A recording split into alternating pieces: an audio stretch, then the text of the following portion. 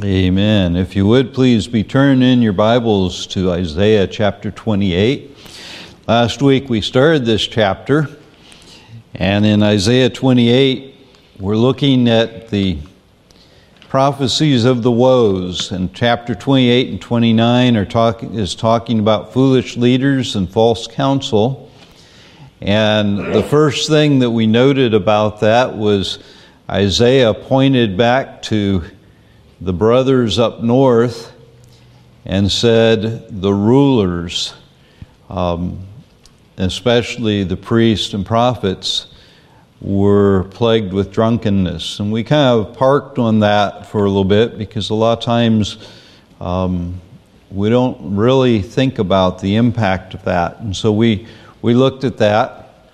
And so just kind of to summarize, we looked at the crown of pride, which also involved that drunkenness, and then we looked at the crown of glory. And we didn't spend much time on that, and today we'll just kind of review it briefly.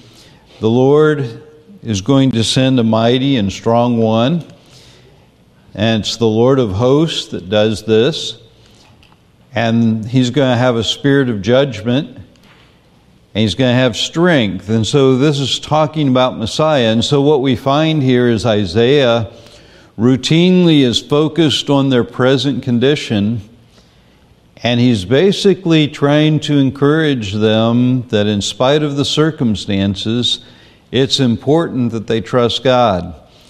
I read something that I paraphrased, and it says each one of us is making a statement about how much we trust God by the way we live. I want you to think about that for a minute. Think about the way you live. What is the statement that it makes about our trust in God? The issue in Isaiah's time, it helps to remember the context here. The issue in Isaiah's time is the nation is facing what they believe is a soon attack from Assyria. Now, the north is going to definitely have that happen, but the south is later going to be taken by Babylon. And instead of turning to God, they're turning to all of their neighbors. But in particular, in these passages, what's in view, what Isaiah is trying to teach them about, is Egypt.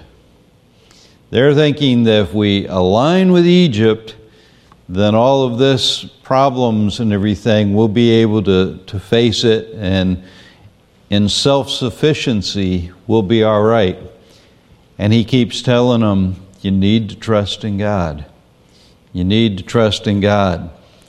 And the same message that he gives the leaders of Judah and gives the southern kingdom, really, we can take it to heart today. He wasn't speaking to us, but he may as well have been, because we see trouble in our world today.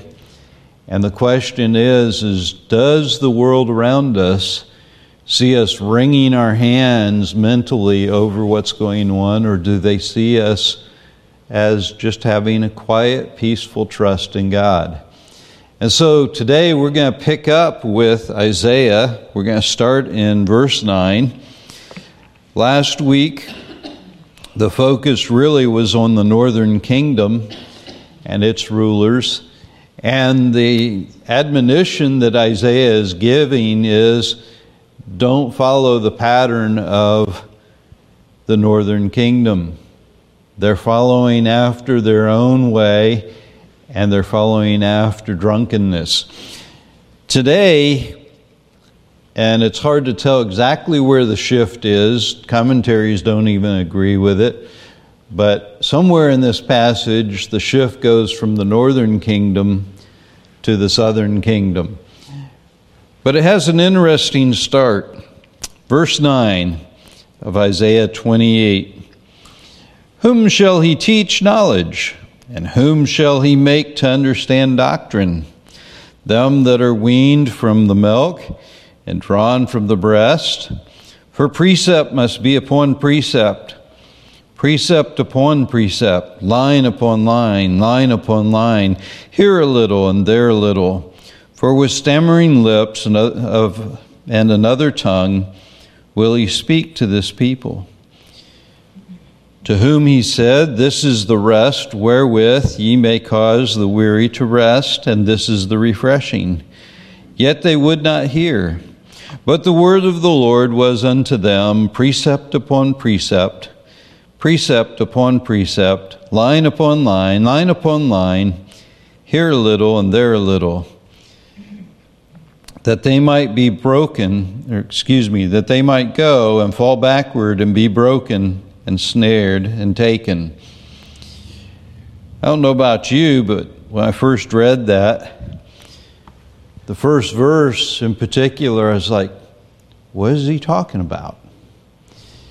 What do you think he is talking about there? And don't feel bad if you don't know, because I didn't know. I read it several times and still was confused, and went back a few more times and then went to the commentary. Kurt, did you have something you wanted to...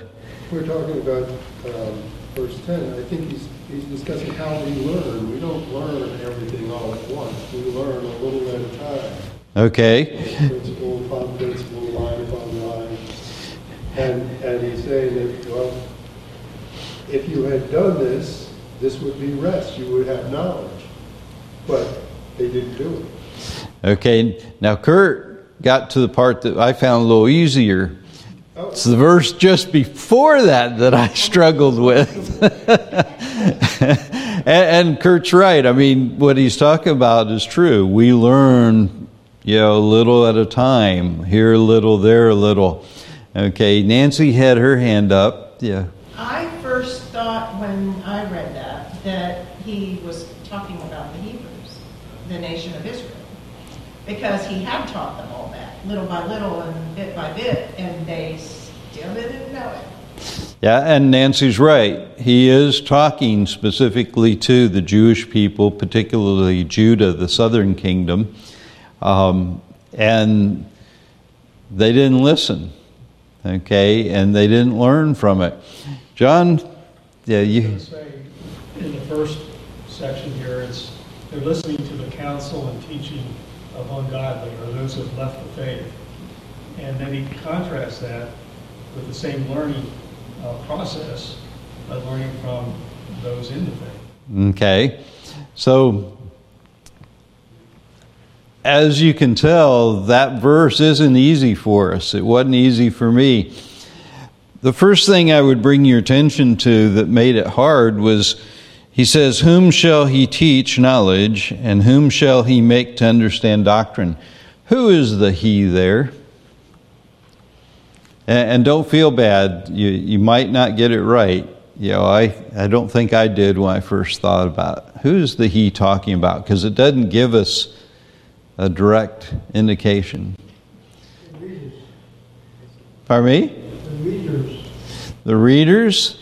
Well, in this case, he's saying, who shall he teach knowledge? Who the people that are supposed to get it are the Israelites, but who is the he? Who's going to do the teaching? Those are we. I'm sorry, Norm, I'm not hearing you too well. Those are we.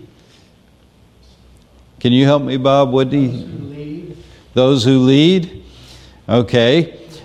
One would think that because of the fact that the preceding section was there. Nancy? I'm going to try the prophet Isaiah. Okay, the prophet Isaiah, and Nancy is right.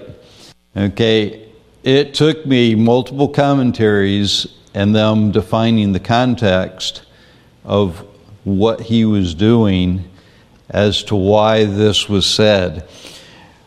This verse in particular, I just read and reread and scratched my head and had a lot of difficulty with. And the reason is I wasn't there. I didn't see what Isaiah was going through. What the commentaries pretty uniformly pointed out is that Isaiah wasn't revered and respected like I think most of us would put the prophets of the Bible, but rather he was scoffed at and mocked.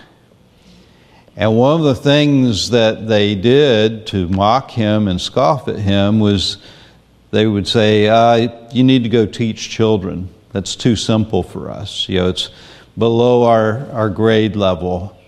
You hear about people saying, well, that's above my pay grade. Well, in this case, it's the opposite. What you have to say is too simple. Brother Dalton, you had your hand up. Brother Pastor, Brother I'll pass on the pastor part. Brother Teacher, I believe he was, I don't know, he might be in a mode where he's just talking to God and said, Lord, whom shall we, teach knowledge? Whom shall we teach these things? So I believe he was in that frame of mind when he was making this statement. He was maybe just pouring out his heart to God. Yeah. Because he hungered and he want everyone to live a righteous life. You want to be, seek God, as the scripture says, in all your ways. He definitely wanted them to hear the message from God. But this part here, and that's why we have so much difficulty with it, is best understood when you realize they weren't receiving the message. The Israelites weren't. In fact, they were mocking him with the idea of go teach children. And so there's this simple message, and it's introduced here with sarcasm. He's being sarcastic. But unfortunately, we don't hear tone of voice. We don't have the history. We aren't there.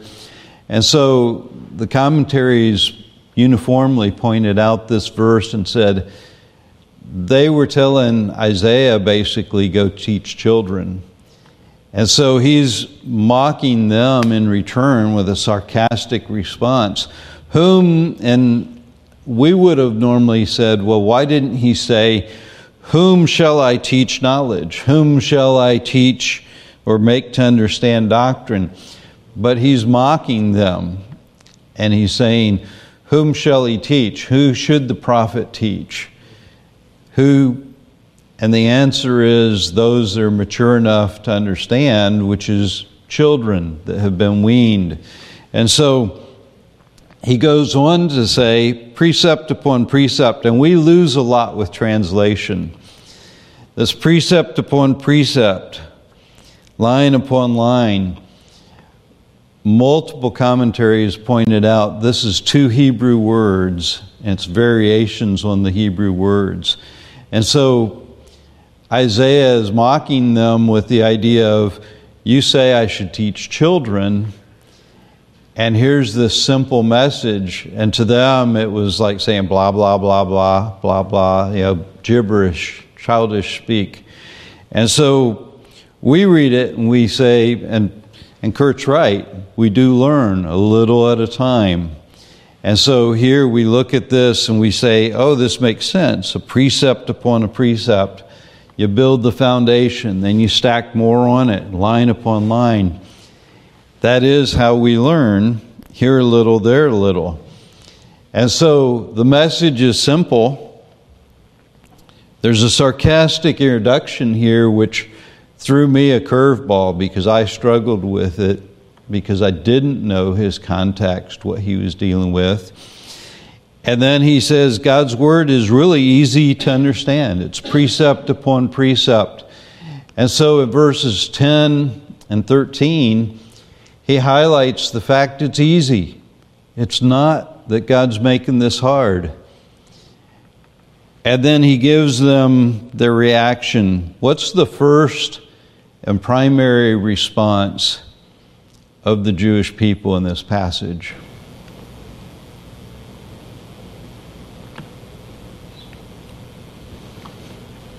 They go up to the prophet, they give him a big hug and say, thank you for teaching us about God, right? Not exactly. Pardon me? They rejected him. They rejected him, exactly. And so the rejection is there. They aren't going to listen. In fact, if you look at verse 12, the ending of it says, "Yet they would not hear." So the next verse, after the precept upon precept, verse 11, kind of brings up the fact that they aren't going to hear. What's going to happen because they won't listen to God? They won't hear God.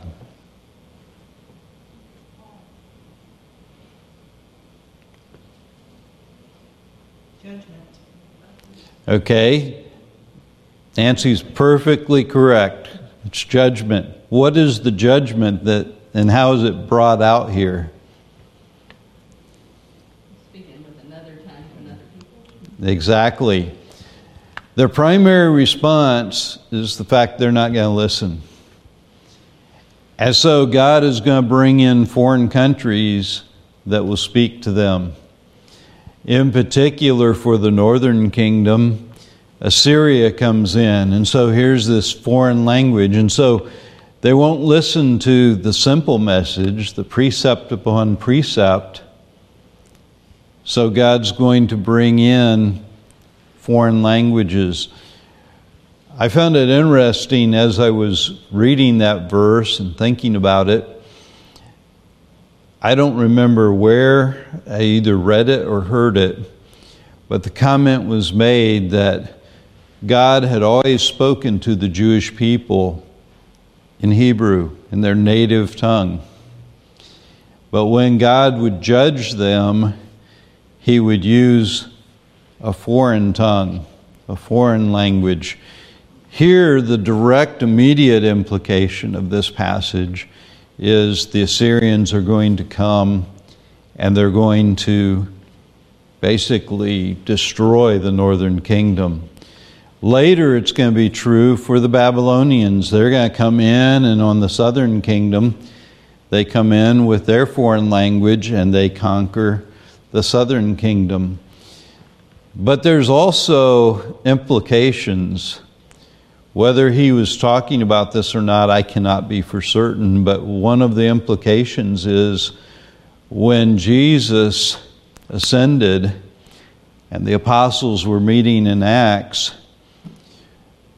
we call it the day of Pentecost. What happened on that day? They spoke in other languages, tongues. And it was a judgment upon Israel for basically rejecting their Messiah. Now, I want us to be real clear about something. Who put Jesus on the cross? The Father. Yes, that's technically true. Who else? The Romans? Okay, someone said it, all of us. All of our sin, collectively, all mankind's sin, is what put Jesus on the cross. It's not the Jewish people only. It's not the Romans only. It's me and you and every other human that has sinned put Jesus on the cross. Now, He did it willingly. He went to the cross willingly. But it was our sin that caused Him to give up His life and go on the cross. When Pilate was judging Jesus, he had to make a decision what to do with Him. And the crowd swayed Him. And the crowd made an interesting statement. It said, "His blood be upon us and our children." The Jewish people were the crowd, but it could have just as easily been us. The Jewish people, Satan has hated more than any other people group. And you see it down through history, the Holocaust. There's many other slaughters and genocide of the Jewish people that isn't mentioned. But the thing that I wanted to bring out was the fact when God judged Israel, and really they're still facing some of that judgment as He's purging them and getting them ready to accept their Messiah, they pronounced their own judgment, which was his blood was going to be upon them.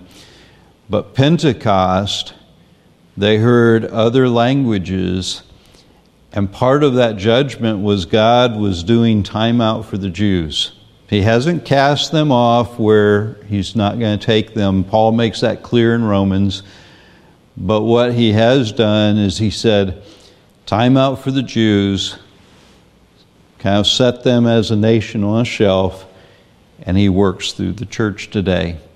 That's a form of judgment. And so here in Isaiah, I'm sure he did not have that in mind, but the same principle of what was happening in their time, that present problem, we see it mirrored in what happened in Jerusalem when Jesus died. When the Jews rejected their Messiah, they accepted judgment. Brenda? I think that's why when Jesus died, they put 3 different languages above the cross, in Hebrew, Greek, and Latin. So it wasn't just the Jews there, all 3 languages, so it's to all the people. Hadn't thought about that aspect. I thought of Pentecost, but Brenda brings up a good point. God's judgment is in 3 languages above the cross. So here, Isaiah's bringing a simple message. They're rejecting it. And so what's going to happen is foreign languages, the immediate judgment that he's talking about is the Assyrians and potentially the Babylonians. What's the second possible response? There's two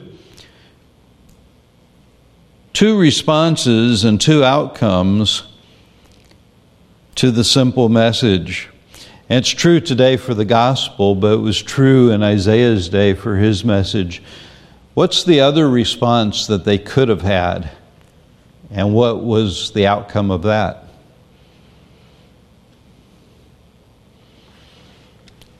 It's kind of buried in these passages. Pardon me? Rest. If you look at it, we keep mentioning the fact that Isaiah is trying to encourage them, trust God. Trust God. If I were in Isaiah's shoes, I would probably said, how many times do I need to say this, folks? Trust God. And he keeps saying that. Beth mentioned Isaiah 26:3, verse that's near and dear to my heart. It says, thou wilt keep him in perfect peace, whose mind is stayed on thee, because he trusteth in thee. Isaiah over and over again is pleading with them, trust God. Instead, if we go back into the history, we find they're trying to trust politics, their alliances with these other countries. And he's saying, it's simple, folks. Trust God and you'll have rest. And he mentions that in verse 12. He says, this is the rest wherewith ye may cause the weary to rest, and this is the refreshing.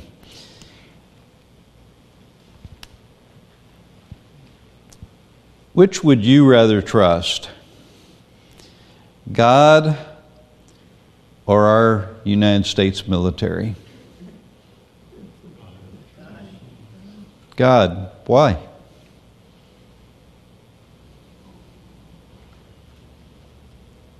The United States military supposedly is the strongest, most technologically advanced military ever seen on earth. It's supposed to be amazing compared to every other military. Why wouldn't you want to trust it instead of God?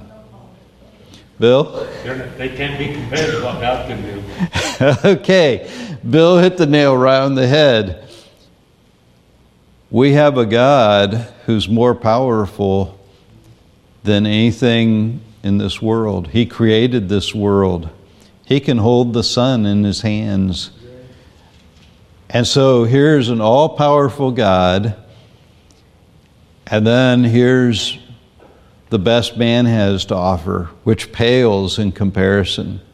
It's like, trying to hold up up the world with a piece of straw, of hay, versus holding up the world with the strongest thing we can think of, which is really God. And so that's the comparison Isaiah is trying to bring out to them. Do you trust God, who's far more powerful, or are you going to trust these other countries and politics?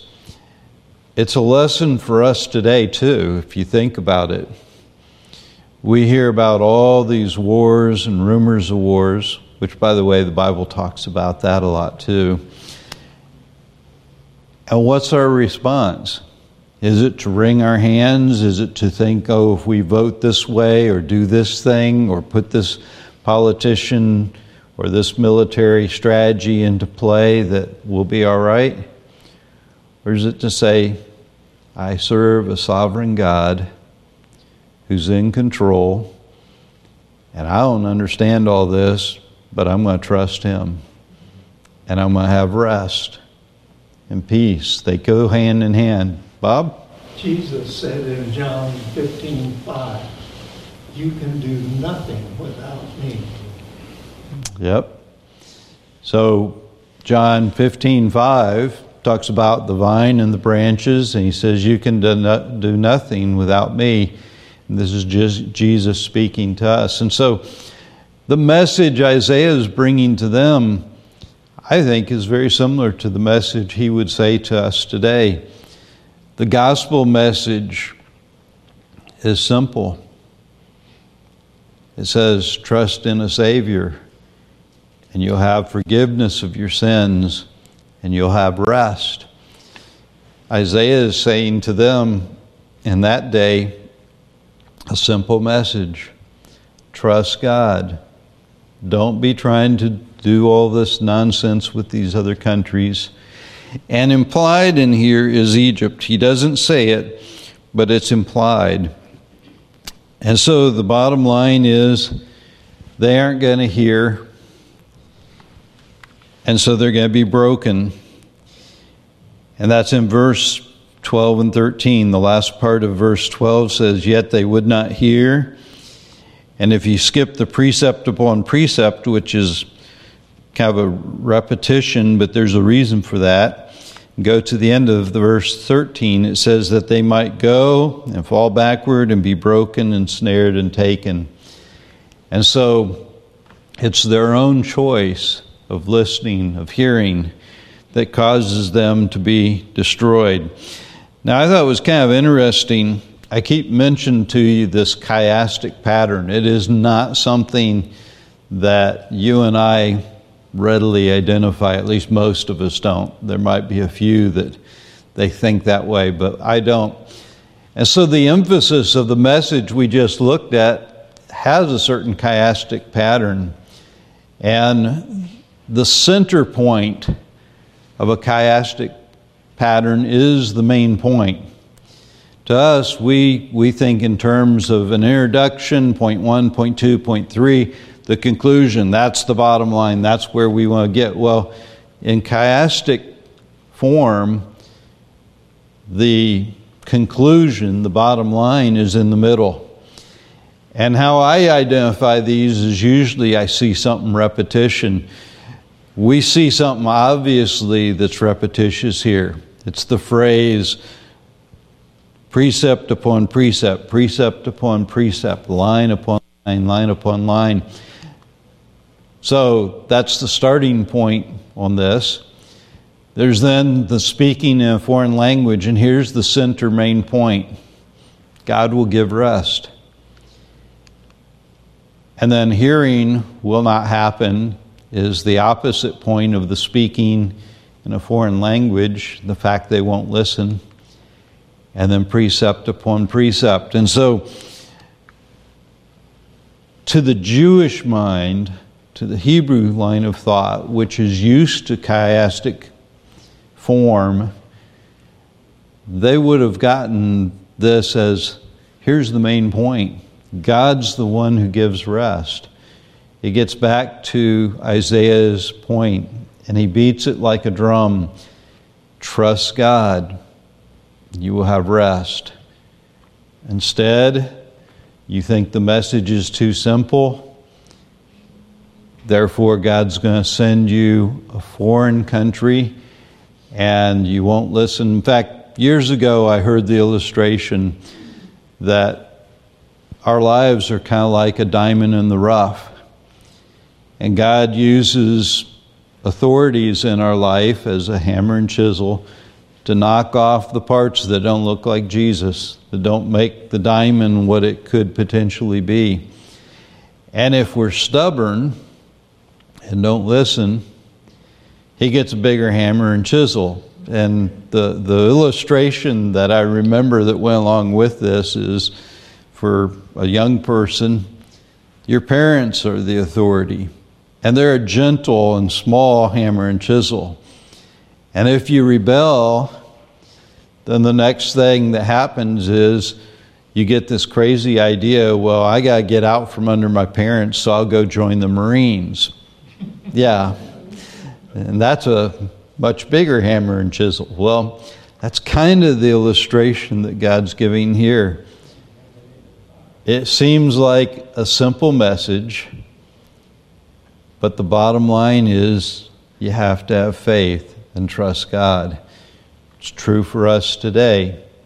True not just in what we see happening nationally, but true for our individual lives. The gospel is simple. We're a sinner. We need a Savior. God sent that Savior because He loves us. And it's a gift that we accept by faith. And people say, well, I got to do something. No, God's done it all. You only have to respond in faith. That's exactly the same predicament that the Israelites were finding that they had concerning their situation. Trust God. The next passage from 14 to 22 again has a chiastic type structure. And I'm going to read it and see if you can pick out the middle point. Starting in verse 14. Wherefore, hear the word of the Lord, ye scornful men that rule this people which is in Jerusalem. Because ye have said, we have made a covenant with death, and with hell are we at agreement. When the overflowing scourge shall pass through, it shall not come unto us. For we have made lies our refuge, and under falsehood have we hid ourselves. Therefore thus saith the Lord God, behold, I lay in Zion for a foundation stone, a tried stone, a precious stone, a sure foundation. He that believeth shall not make haste. Judgment also will I lay to the line, and righteousness to the plummet. And the hail shall sweep away the refuge of lies, and the waters shall overflow the hiding place. And your covenant with death shall be disannulled, and your argument with hell shall not stand. When the overflowing scourge shall pass through, then ye shall be trodden down by it. From the time that goeth forth, it shall take you, for morning by morning shall it pass over, by day and by night. And it shall be a vexation only to understand the report. For the bed is shorter than that a man can stretch himself on it, and the covering narrow than that he can wrap himself in it. For the Lord shall rise up in the mount of Perazim, and shall be wroth as in the valley of Gibeon, that he may do his work, his strange work, and bring to pass his act, his strange act. Now therefore be ye not mockers, lest your bands be made strong. For I've heard from the Lord of hosts a consumption, even determination upon the earth. So there's a lot of stuff going on there. Anyone know what the center point is of this passage? Before we start looking at it from the beginning. Nancy? I think it's verse 16. Verse 16. Therefore, thus saith the Lord God, behold, I lay in Zion for a foundation, a stone, a tried stone, a precious stone, a sure foundation. That is the center point. That is the focal point that all the other verses are pointing to. So the first thing, though, we'll start at the beginning. The first thing that he points out here is the lies, the false counsel, the bad rulers. He said the rulers are scoffers. It's pretty simple in verse 14. Wherefore hear the word of the Lord, ye scornful men that rule this people which is in Jerusalem. So if the passage before wasn't directed at Judah, definitely at this point there's a turning point where Isaiah is saying, okay, listen up. This isn't my word, this is God's word. And he calls them scoffers that rule over Jerusalem. And so that's the first point that he brings up. Now he mentions a very interesting thing. He mentions the idea that they've made a covenant with death. The passage, at least our translation, says, ye have said. I can't think of anyone that would raise their hand and say, hey, I've made a covenant with death. However, I've seen some pretty strange things. There are people today that worship Satan, and they think that's a good thing. Whether this is their actual words or not, or whether this is a translation, doesn't really matter. They're thinking they're making a covenant with Egypt. He hasn't mentioned Egypt, but it's in the background, and we'll see it in future chapters. But instead, what they have really done is they've made a covenant with death. What do they think is going to happen with this covenant? I mean, we can just kind of ignore the fact that it's saying that it's with death, but what do they think is going to happen?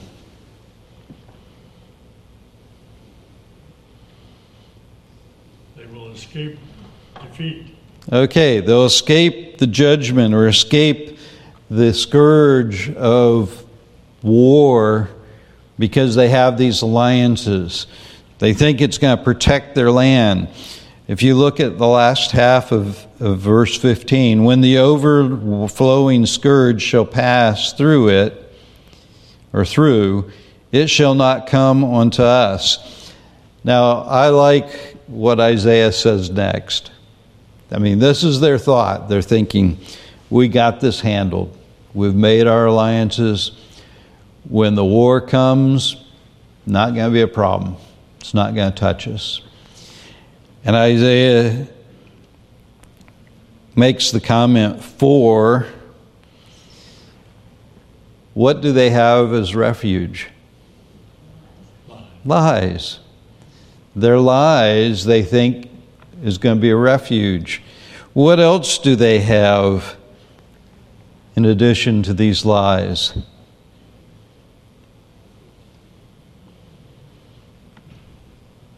Where are they going to hide?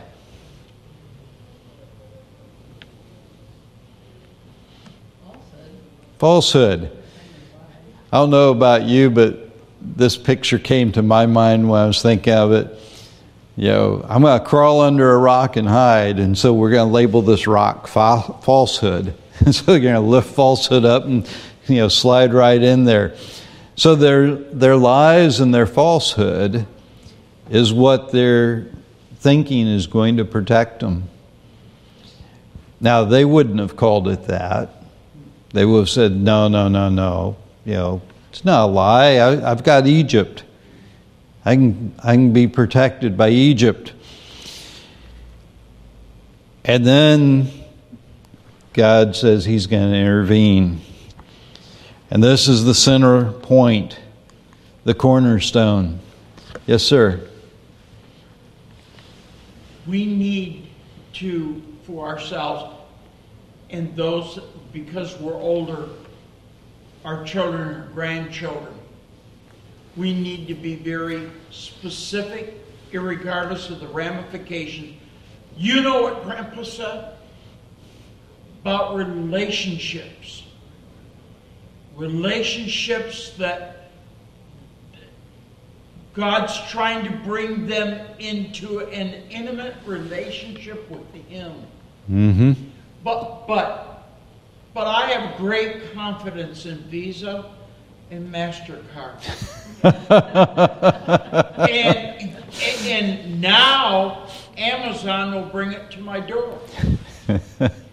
And relationships, we need to take time and do, irregardless of our age, an inventory of our life about our relationships. And where are we finding our confidence and our help and our security? And the consequences is, I'm not going into the promised land. Okay, God said, see you in 40 years. There's consequences to not enter in the peace that is there. And we don't think we're making relationships. And we laugh at MasterCard and Visa, but we need to ask ourselves, all we are servants of Jesus Christ. And if we're not fulfilling that, who are we looking to? Either we are or we're not fulfilling God's will. Kind of gets back to the opening statement that we read that mentions the fact that each one of us is making a statement about how much we trust God. Amen. By the way we live. And David brings up very interesting points when you really think about it. For them back there, back in Isaiah's time, it was Egypt. For a lot of Americans, it's the almighty dollar. Whether it comes in the form of Visa or MasterCard or Amazon, or just how big a bank account or retirement account, it begs the question, who are we really trusting? And only we can know that in our heart. Is our trust in God and His provision, or how much we may have stored up, or how much credit limit we have on a card, and our kids and grandkids are watching? And they're picking up the subtleties of what do we really trust. And so Isaiah has brought them a simple message. He's basically said, who are you going to trust? And then he highlights the fact, here's where your trust needs to be. On the cornerstone, the stone that God's going to raise up. We sing songs about it, Rock of Ages, On Christ the solid rock I stand. All of this is pointing to Jesus. And if you look at this chiastic pattern, I'm going to give you the last two parts and then we're going to come back up. The truth is going to prevail. We're going to come back to the cornerstone probably the next time we pick up on this. But I want you to notice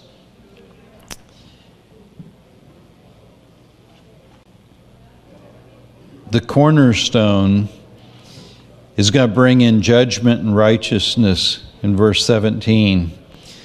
Judgment will I lay to the line, and righteousness to the plummet.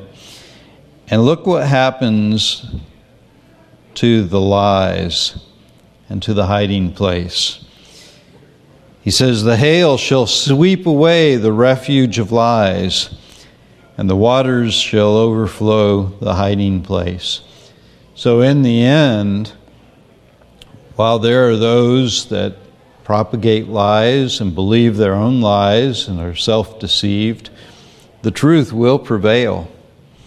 And when it does, all the lies, all of the false hope is going to be swept away. I couldn't help when I was reading this passage to think of those that are facing the floodwaters after Hurricane Ian. There's no way to stop it. When the waters come up, they invade everything. They have some temporary dams in a few places, but homes are being destroyed by the floodwaters. When righteousness is brought in, when the Messiah comes, the floodwaters of righteousness are going to sweep away all the false hope and hiding places, all the lies. And Isaiah is pointing that out to them. They're believing lies, and the covenant is going to be annulled. It says disannulled. I don't know which word is the most accurate on that. But in verse 13 it says, your covenant with death shall be disannulled, and your agreement with hell shall not stand. When the overflowing scourge shall pass through, then ye shall be trodden down. And so the emphasis is the fact that they can make all the agreements they want. But when God's judgment comes, there isn't anyone that can stop it. And so next time what we'll be looking at, we'll circle back and we'll emphasize the cornerstone. There's a lot to be covered under that. And I'd like us to look at, in fact, if you could on your own look for passages in the New Testament about that. And then we'll kind of look at the judgment being described before we move on to the rest of the chapter. Well, thank you for your participation and for your attention. Let's close with a word of prayer. Heavenly Father, we again give thanks for your word. We thank you that it speaks to our need, that it doesn't speak to our need in a way where we have to go through judgment because Christ has already done that. That if we would just accept the simple message and trust and obey, what we'll find is we'll find peace and rest. We'll have peace with you, and we will have rest from the burden that our sin puts upon us. And Father, as we come into this worship service, may we exalt Christ highly. May we be grateful for the price he has paid that we might be made right with you. Pray now you would guide and direct in the service, that you would give Pastor put on his heart the words you would have him say, and that your Holy Spirit would draw us closer to you, and that our hearts would be moved to obey you more. Pray this in Jesus' name. Amen.